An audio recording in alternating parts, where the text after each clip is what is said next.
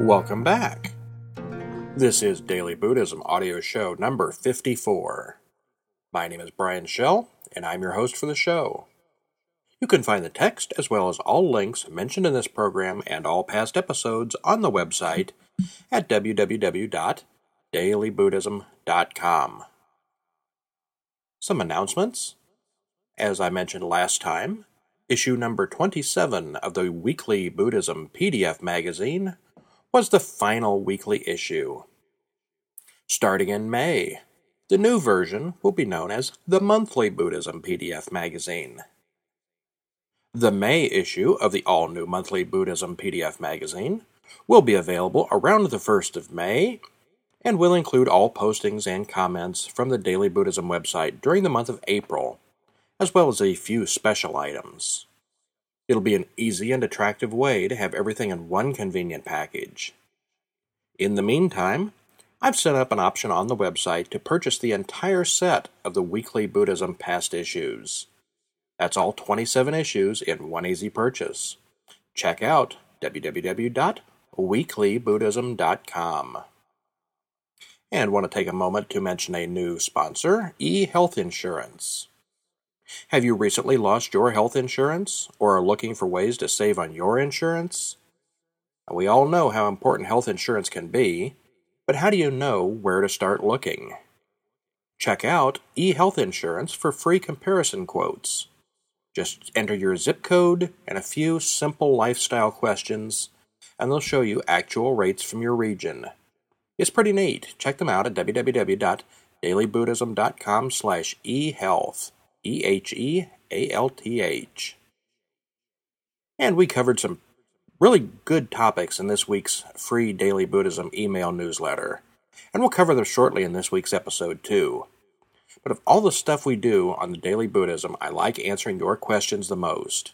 So send in yours by email to brian@dailybuddhism.com or call them in on voicemail at 937-660-4949. Now seriously, you've got questions, so don't wait to share them. And now, let's get on with this week's show.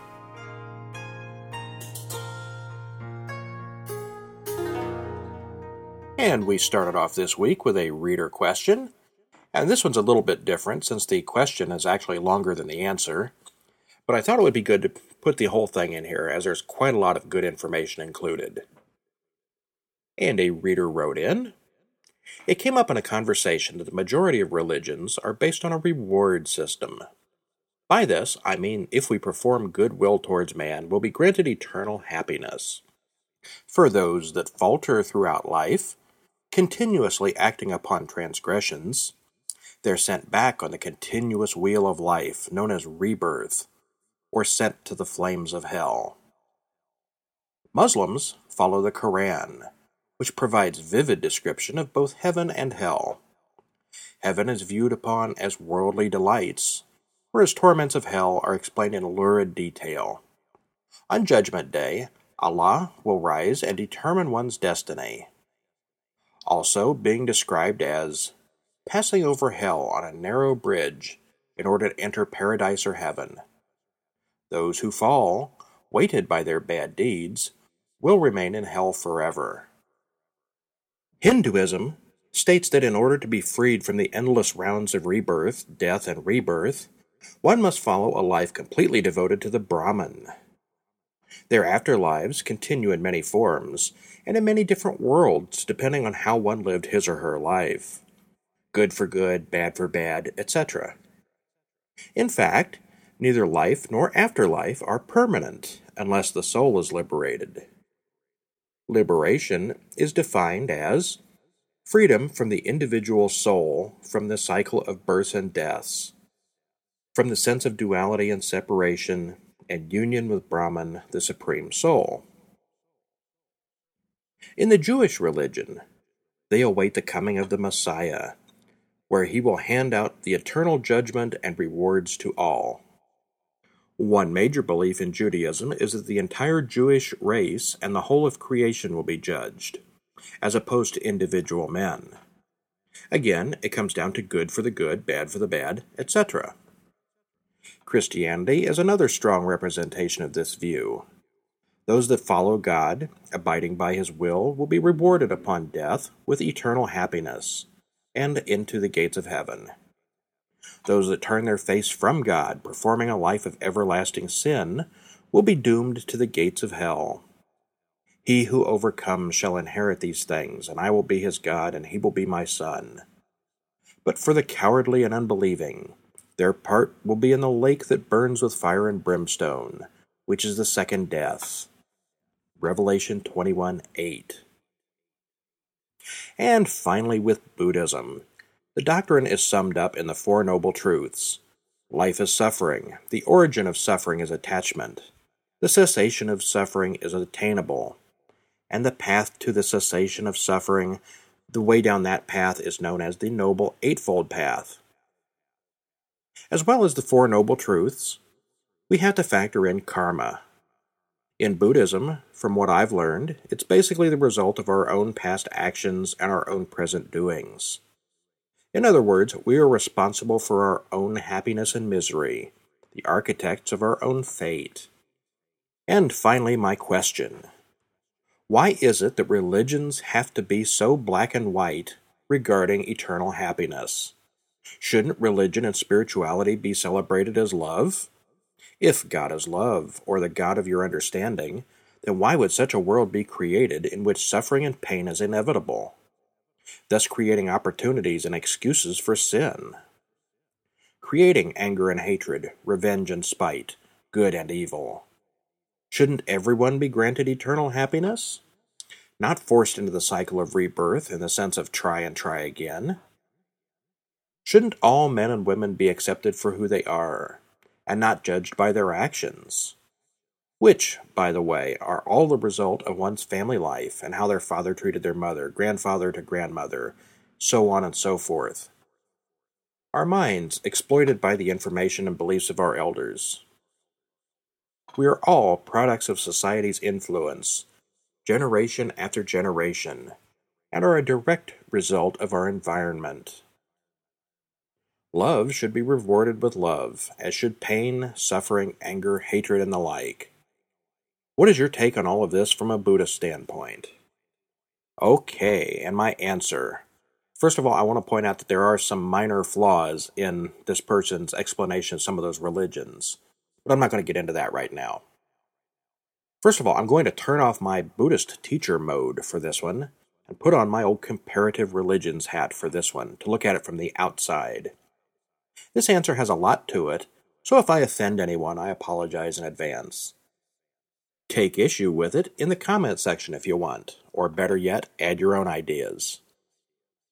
Whether or not there is a God behind any of it, all religions seek to explain the world around us and also answer the big questions, such as what happens when we die. How they answer those questions lies partially in the cultures and regions from which they came. Those in the East often involve reincarnation, for example, while those in the West involve some higher power that sits in judgment. The last line of your own question, love should be rewarded with love, as should pain, suffering, anger, hatred, and the like, explains the rest. Humans have an innate need for fairness and justice. If I spend my life helping others, being generous and compassionate, doing good deeds, etc., and my neighbor is a greedy, cheating liar, then what's fair about that? The afterlife, in most religions, is there to balance the scales. That nasty old neighbor will get what's coming to him later, when I'm enjoying my rewards. Pain should be rewarded with pain, hatred with hatred, and so forth. You reap what you sow, or karma. It's all a form of eternal justice to make up for the inequities of this life. The source of the idea that God is love is 1 John 4:8 from the Bible. Yet beyond that one line, there really isn't much evidence of that. The line has been blown way out of proportion, in my opinion. According to everything else in the Bible, God is a person or being with desires, plans, and wishes of his own. He's not a generic entity such as love. You asked, should religions and spirituality be interpreted as love? Why? Religions are there to explain the world, and if people in a certain area don't see love as the highest ideal, then that's not going to be reflected in their religion. Much of your question is also based around an old theological trap or question called the problem of evil. You may have heard it before, but I'm going to explain it here again. It's originally from Christian theology, but it applies to Islam and most other God-centric religions. First, God is all-knowing and all-powerful. Okay. 2, God is perfectly good, wanting only the best for us. Okay. 3, there is evil and suffering in the world. Well, turn on the news. That's easy to prove. So do each of these 3 statements look true to you? No, they should. But taken as a whole, they contradict each other. If God is good and wants the best for us, then how can evil exist? Either God cannot defeat evil, or he won't for some reason. If he can't, then the first rule is wrong. He's not all-knowing or all-powerful. If he will not, then number 2 is wrong.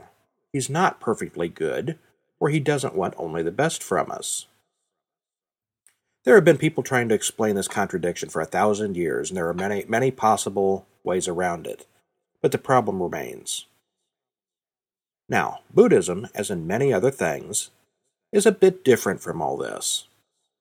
Whether or not you believe in the more religious flavors of Buddhism, they all place an emphasis on this world. You're supposed to do your best to follow Buddha's path now, not after death. By doing so, we build a better world right here. This is one reason Buddhism is so vague on nirvana or heaven. No one knows what it really is, and we're not that attached to getting there, if you think of it as a place at all. It's not the goal that really matters. It's the life and the practice that matter. Right now.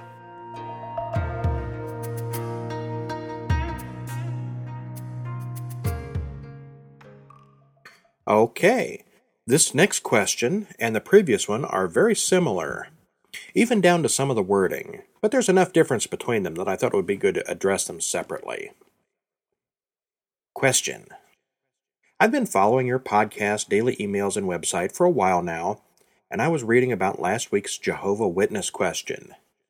I then had a look at the answers under the comments section, and generally it set me off wondering. There seemed to be much talk about belief, and it sounded a little bit like, my belief is better than your belief.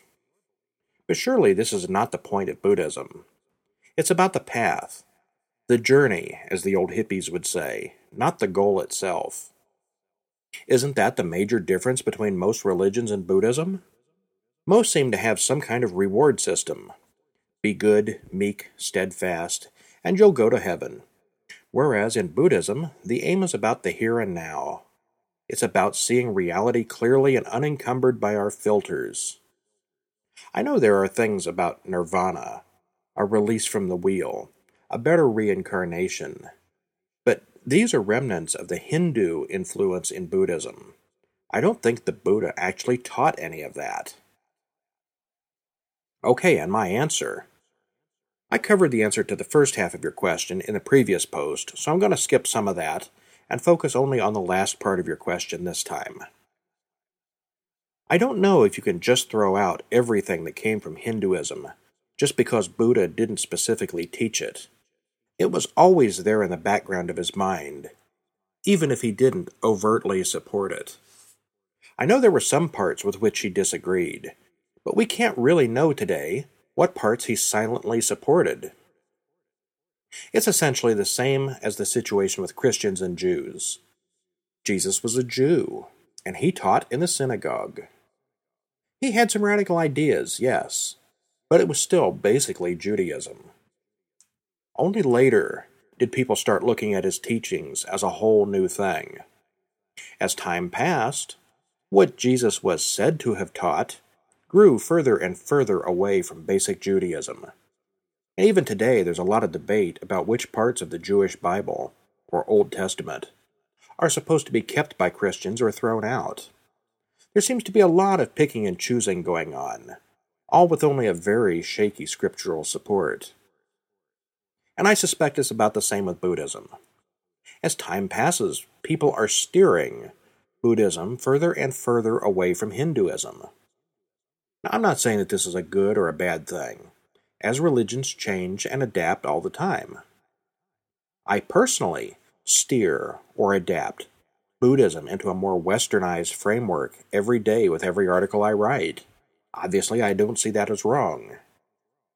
But returning to your point, we cannot really know Buddha's thoughts pertaining to Hinduism. There are some writings that say he disagreed with certain parts of Hindu practices, but there's no way to know who wrote them or when. We pretty much have to take the words reported to us today as Buddha's words, whether or not he actually said them. But it doesn't really matter. I don't care what Buddha said or didn't say. And neither should you. One thing that he said, or at least was claimed to have said, was, "Do not believe in anything simply because you have heard it. Do not believe in anything simply because it is spoken and rumored by many.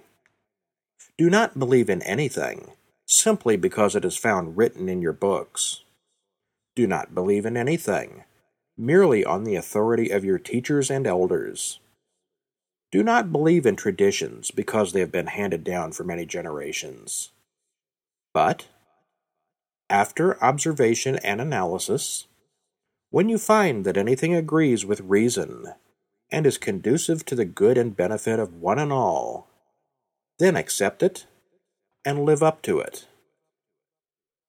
Did he really say that? I don't know, I wasn't there. But it sounds true. It seems honest. It feels right. I think I'll keep it.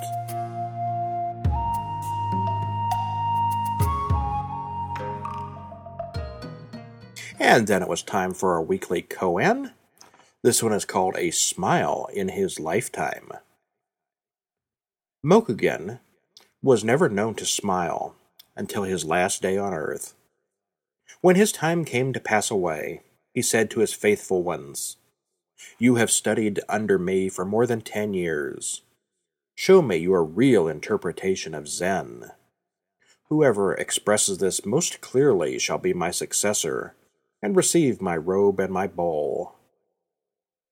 Everyone watched Mokugen's severe face, but no one answered. Enko, a disciple who had been with his teacher for a long time, moved near the bedside. He pushed forward the medicine cup a few inches. That was his answer to the command. The teacher's face became even more severe. "Is that all you understand?" he asked. Enko reached out and moved the cup back again. A beautiful smile broke over the features of Mokugen. "You rascal," he told Enko. "You worked with me 10 years and have not seen my whole body. Take the robe and bowl. They belong to you."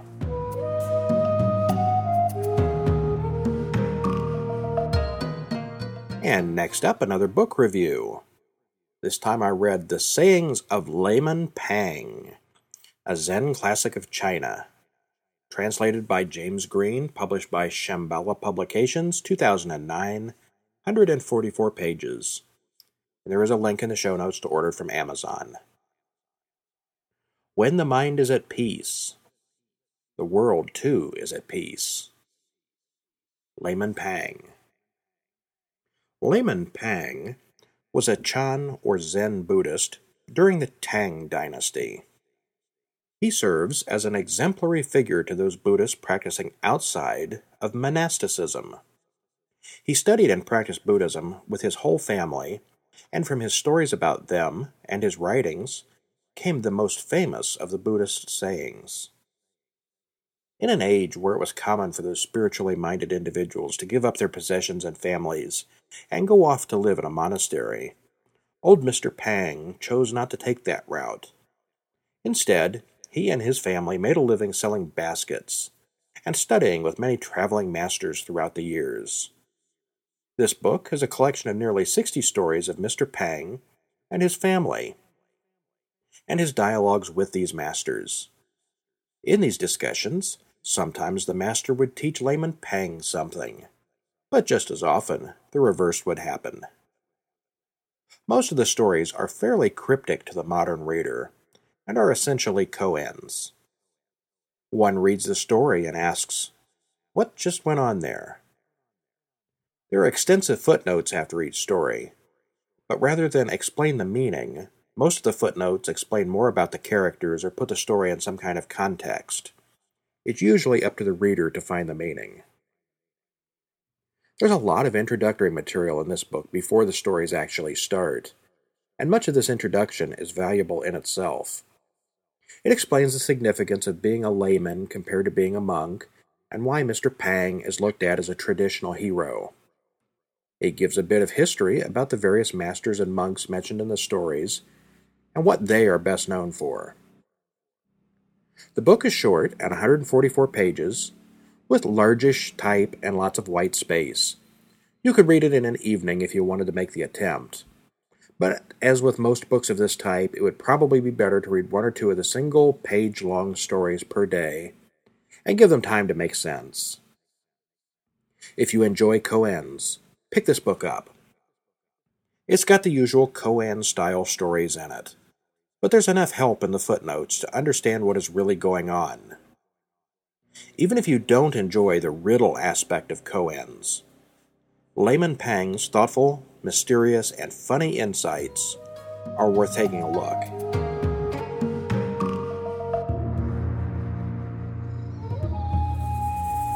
And finally, another reader comment. This reader wrote in response to the first posting this week, the one where a different reader wrote in saying, "Not judged by our actions, which, by the way, are all a result of one's family life and how their father treated their mother, grandfather to grandmother, so on and so forth, our minds exploited by the information and beliefs of our elders. We are all products of society's influence generation after generation, and are a direct result of our environment." Well, this reader didn't care for that, and he wrote in, "I remember years ago, I was getting counseling from a very wise man and explained to him how when I returned to my hometown after a couple years away, I felt right back into my old patterns of life, which included many unhealthy choices. I explained it to him this way. Have you ever seen those chickens at fairs that do a trick or something? Like the kind that are in a small cage with a light bulb and a piano. When I was growing up, there used to be one near our house at a small amusement park. You put a quarter in the slot below the cage, and the light bulb in the cage would turn on. The chicken would see the light and walk over to the piano.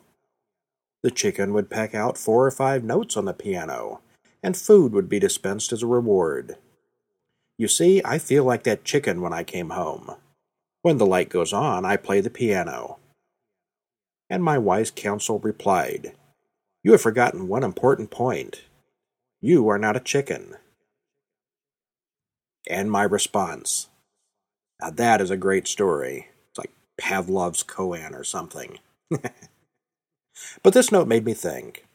We often hear about the nature versus nurture argument, and I often wonder just how much of the world's problems are due to genetics. It seems that on the news, more and more bad things are being blamed on genetics. Everything from diseases and obesity to criminal actions. Now, obviously, whether you're tall or short, black or white, blue-eyed or brown-eyed, is a matter of genetics. No one has any control over that stuff. But is it really reasonable to blame things like overeating and drug abuse on genetics? How much behaviorally can we really blame on genetics rather than upbringing? And even more importantly, personal choice. Now, I can't argue against there being a genetic factor that can push people in certain directions. Perhaps genetics is the cause of someone who has a tendency to overeat, or even make them more likely to become addicted to something. However, as the reader who wrote the letter above stated, we're not chickens. We do have a choice in our actions. Buddhism, more than any other religion or philosophy, emphasizes personal responsibility. We talked about this earlier in the week when we compared it to other religions. You make the choices. You control your life. This is the main repercussion of the existence of karma. You are the one ultimately responsible for yourself, bad genes or otherwise. Another reader sent in an excellent slideshow, which emphasizes this point perfectly. Sometimes it is possible to go against one's own inner nature and behave on a higher level. Follow the link in the show notes to the slideshow and enjoy the pictures of the Temple of the Tigers.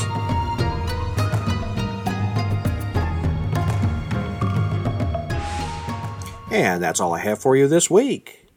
The Daily Buddhism runs primarily from your donations, and it's easy to help out. Just go to www.dailybuddhism.com/donate and click on any of the options there. You can donate as little as $1 or as much as you want. If you choose the recurring $5 a month donation level, you'll get a free subscription to the monthly Buddhism PDF magazine. But of course, anything you send is appreciated and helpful. Keep in mind that the Daily Buddhism daily email newsletter is completely free, no strings attached. All you need to do is go to the site and sign up. If you have a question on any Buddhism-related topic, send in your questions by email to brian@dailybuddhism.com or phone them in anytime on our voicemail line, 937-660-4949. Or post your ideas, comments, or suggestions in the comments section of any individual blog post. And I will see you next week.